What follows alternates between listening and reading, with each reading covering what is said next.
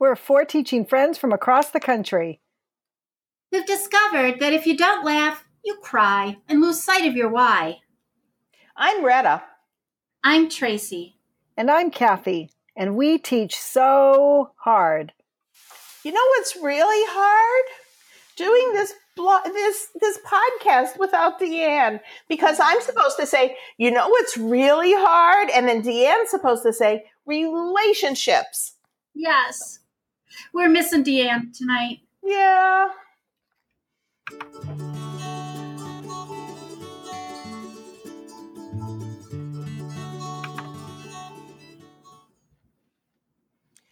I think the most important relationships that you will develop all year are the ones that you'll develop with your kids.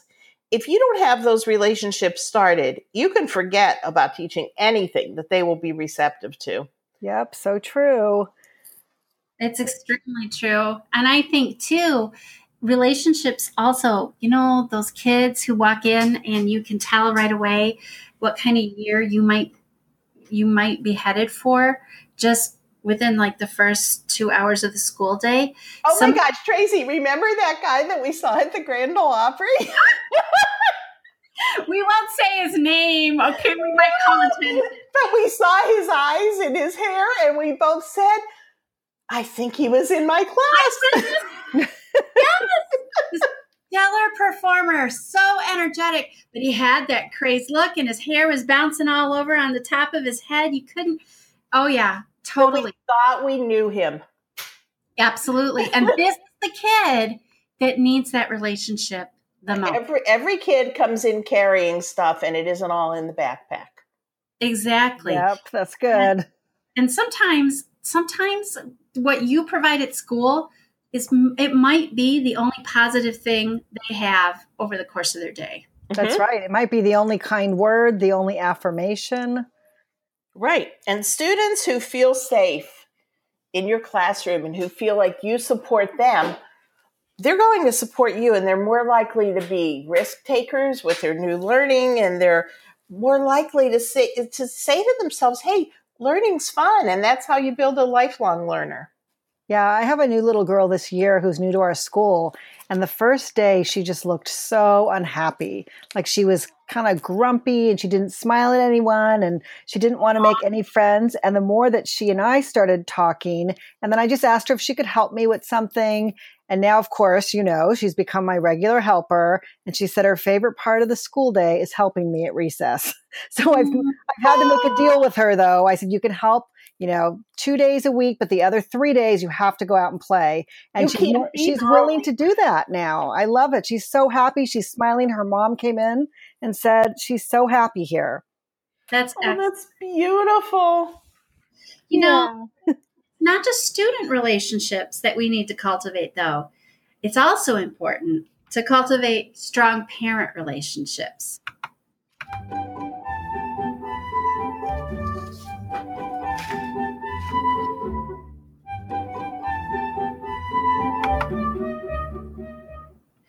Sometimes I think that establishing strong relationships with parents can also make or break a school year for a teacher. Oh, absolutely. Because they'll talk about you at home if they don't like you. You can win over the kid, right? And then you've got this dinner time or car time conversation going on about how awful you are. Yeah. I don't know. I mean, I've never been there, but when it's happening, but you can only imagine, right? Well, and I think that we've all seen that now in the age of social media. They'll also talk about you on social media if you're not. Oh, yeah. That's true. That's true. So we have a difference of opinions about, whether you should hang out where they hang out or not. But one thing you can do is you can attend PTA functions that you don't have to show up at. Well, and I think, when you get parents to partner with you, they are there to help with behavioral support. They're more apt to do that. Mm-hmm. They're there when you need them the most. I even had talk about parent support. Last year I had an accident at school and I fell off the chair and I injured myself badly, and they were going to call 911 for me. And my parent volunteer said, Tracy, I'll take you to the ER. Oh. And I was crying, but I was weeping tears of joy too, because I was not looking forward to the embarrassment of an ambulance pulling up. Oh yeah, Right. been there, done that. And this parent, I will forever be indebted to her. But even that, I mean,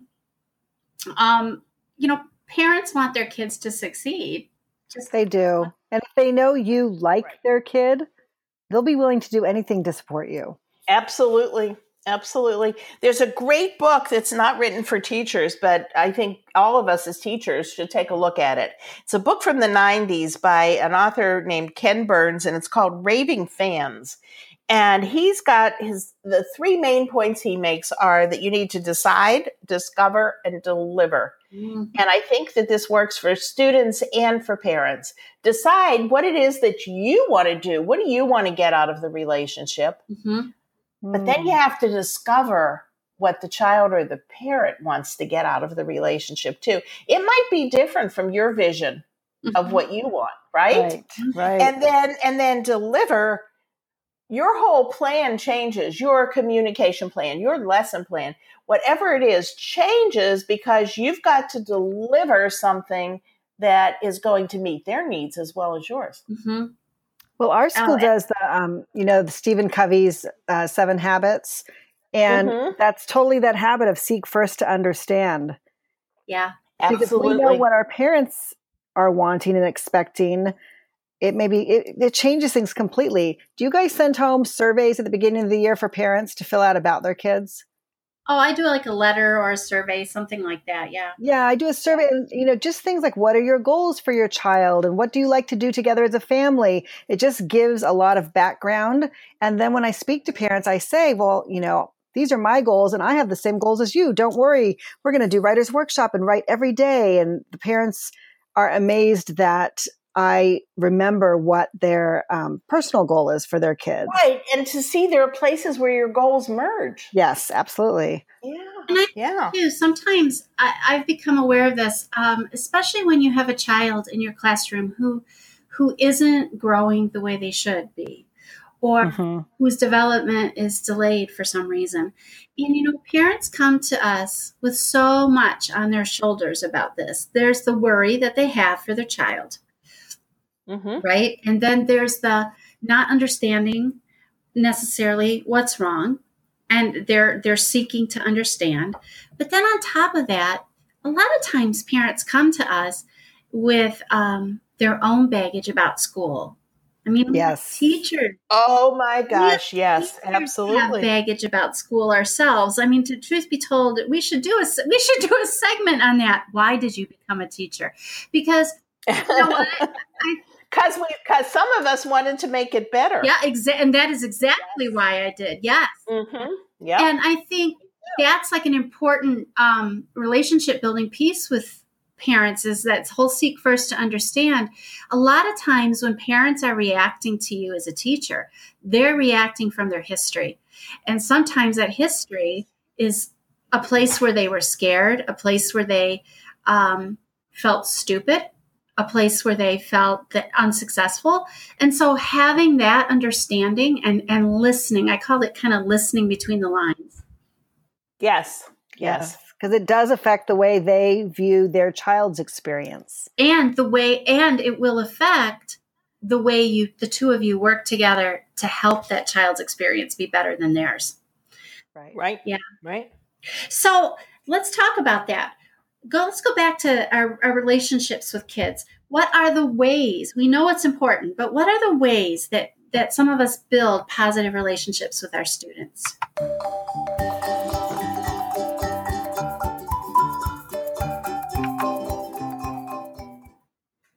Well, even though I know we're so impacted with the standards that we have to teach, I truly spend time every single day doing some sort of community building or team building and getting to know our students, because I think setting that up is so valuable for everything else we do during the day.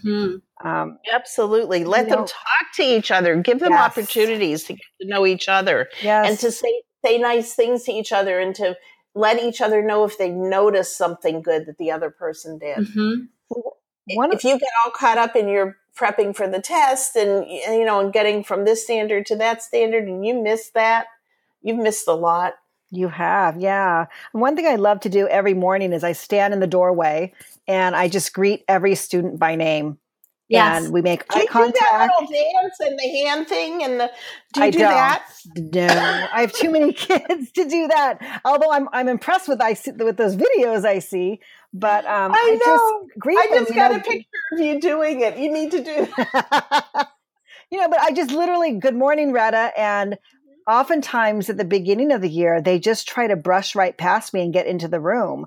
And so I literally will stop them and I'll say, say again, good morning, good morning, so-and-so. And they'll look up and they have to practice greeting. And now we're in the third week of school and everyone is stopping. Like they can't wait to get in line to say good morning to me first. Oh my gosh. And August 26th, and you're in the third week of school. Yeah. Oh yeah. Well, there's that. Yeah, there's that. One of the things that I do, because I'm the singing teacher, I do the name game with them. And we do this almost like the whole first month of school. It helps me. You sing to each other? No, I sing to them.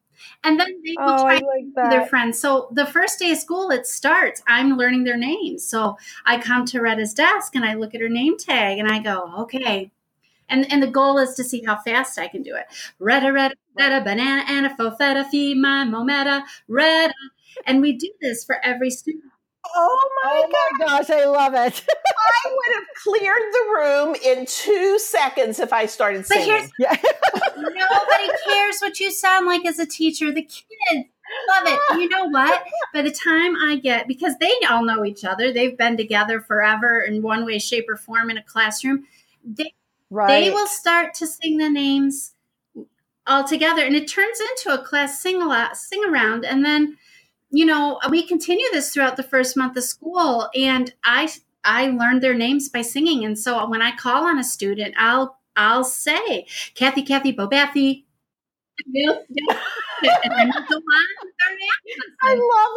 I love it. And it's a lot of fun. I also do like private lunches with the teacher the first month of school. They each receive an invitation just for them, telling them to save the date, and they must love they that. bring their hot lunch or their sack lunch. I usually have some cookies or something, and then I bring a special placemats, and we sit just the two of us with the door. Everyone else is at lunch or recess, and we have lunch together, and it's just the two of us, and we just sit and talk. Wow, one-on-one. It's not fancy, but. And with the size of your classes, that is amazing and wonderful. They glow. They glow. Oh, I'm sure. Yeah. Even the kids. I used to do it like 3 or 4 kids at a time. I don't remember doing it one-on-one. I didn't think there was time. Yeah, and it's time consuming, but I will tell you, it's, that saying, you got to go slow to go fast. Yeah. Yeah. To me, that really is what this is about, because even the kid who might have thrown a chair across the room the year before glows. Right. Sounds like you're speaking from experience. Yeah, I'm sure. Well, and you learn so much about them. Oh, absolutely. Yes. Absolutely. Yes. Another idea like that I used to do was to have a knitting session at recess time. And I would teach them to knit, and I would bring in needles and yarn, or they could bring their own. And we would just basically knit scarves or, something simple, or quilt, blanket squares. And what amazed me was who the kids were who decided to take this on. There were more boys than girls. Yes. And there were more kids who had some emotional issues than those who didn't. And we just, oh my gosh, what a wonderful, wonderful time we had. It was relaxing and calming and fun. And we could laugh and smile together a little bit and then get on with our afternoon. And afternoons were much better for everybody after knitting. Try knitting. It's really fun. It really works. Can you come to my school and teach me? I would love to. I would do. I bet my kids would love it. I did something. Mine wasn't knitting. I taught them Cat's Cradle, and all of the string And then you can do, Oh, yeah. we did that for quite a few. We probably did it for a couple months. And when I got to review all of my childhood skills with that, and review is the optimal word. I had to really, Pinterest was my friend that I couldn't remember half of them, but it was fun to revisit. So, Yep. Cat's Cradle, Yes. Jacks. anything like that. Simple childhood games that a lot of these modern kids in the age of technology have not done. Yes. Yes. Checkers, have some checkers, card and games. Yeah. Yes. And that's a fun thing. Invite a small group of students in to stay at recess with you to play a game with you. Just to play a game. Yep. That's fun. That special No, time with the teacher. They totally. would love it. Well, so we have fantastic ideas for how to build relationships with students. But what about the relationships with parents? How do you build those?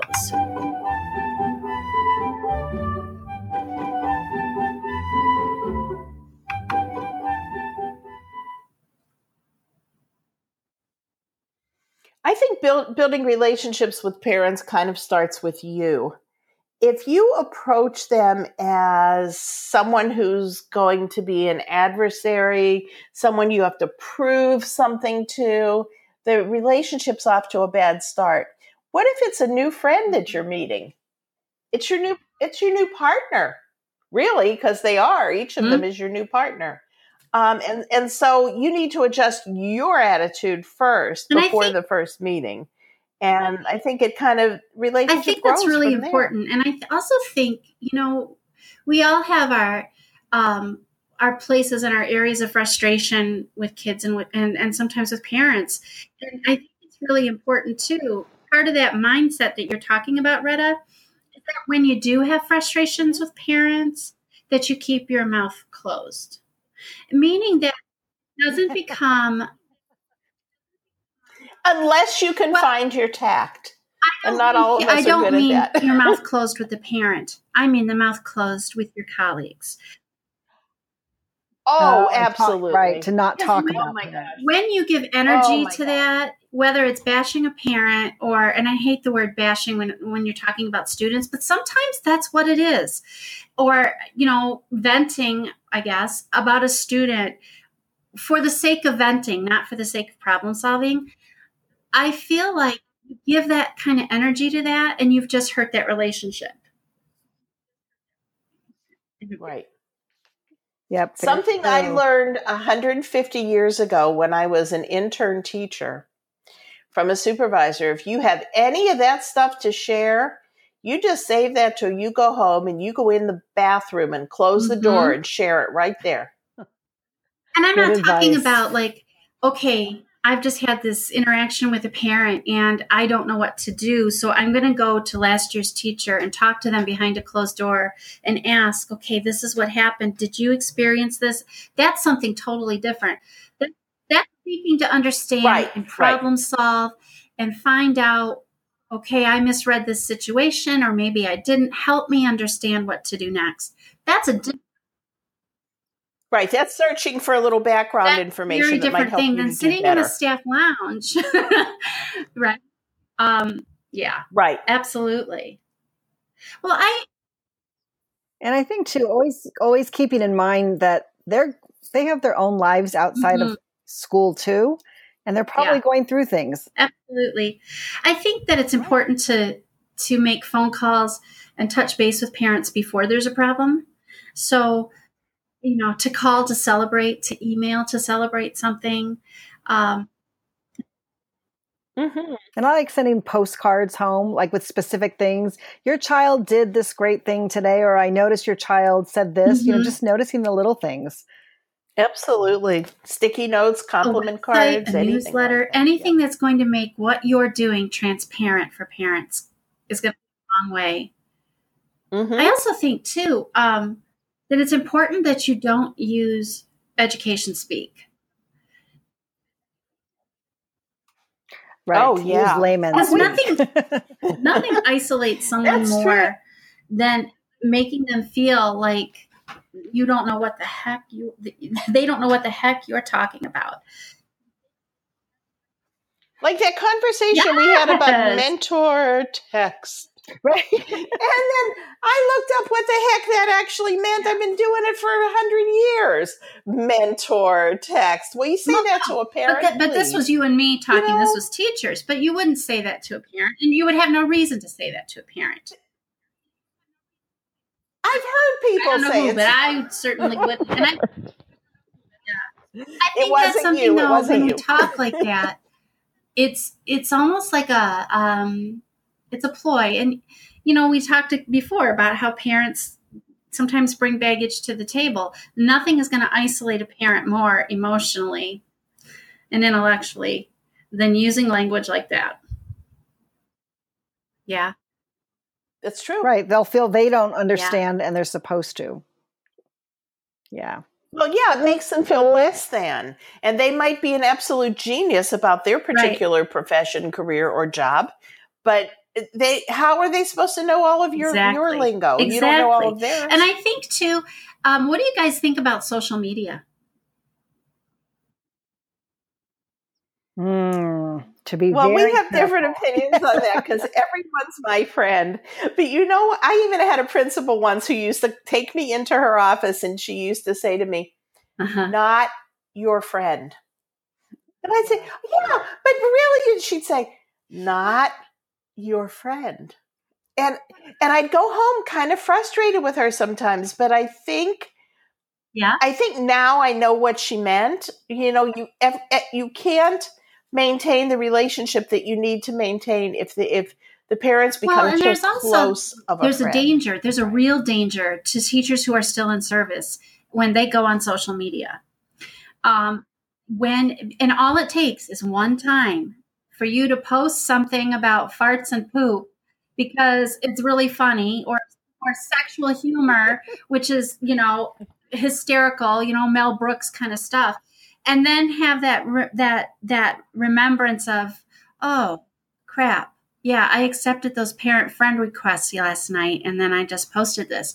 And what you put out there can get you in front of the school board. So you've got to be careful if you're going to do that. Right. And keep the boundaries clear. I let parents know that I care about their child. I'm interested in their family, but I'm also the teacher. And then the parents at my school know not to friend me on social media. When you friend a parent or accept a friend request from a parent, the other thing you've got to think about is, do I want to sit there when they're bashing a staff member on social media? And it will happen. What am I going to do? Do I want the responsibility of having to deal with that or not deal with it? That's a really bad place to put yourself in. That's my opinion. Good advice for teachers still in the classroom. Absolutely. Now I'm retired. Everyone's my friend. Unicorn and friends. Unicorn, that's me. Unicorn, let's go back then. Friends. Let's transition to that one last tip that you could give to someone. What's the most important tip about developing relationships?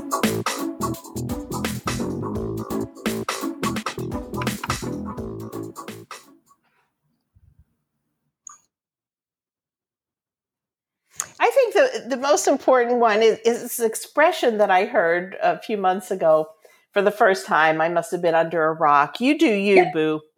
Just be right.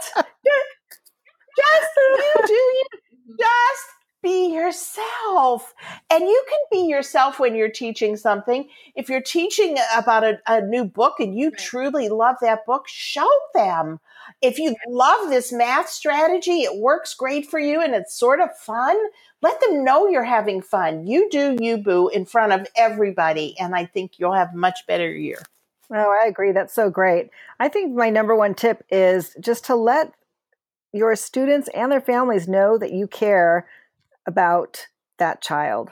As long as they know you care about them, about their well-being, their emotional well-being, their academic well-being, their social well-being, they won't question you because they'll know you're doing what's best for their kid. Mm-hmm. Makes it easier to drop them off in the morning. Yeah. they can go on and have their day with a I think clear heart and a clear mind. My big go-to tip is this. Don't, and I'll say it again, don't wait until there's something wrong. Reach out to them. Everyone loves positivity. And there is something positive. If you can't find something positive to communicate to a parent about a student, then you need to look harder. And you need to make sure you communicate it. Yep.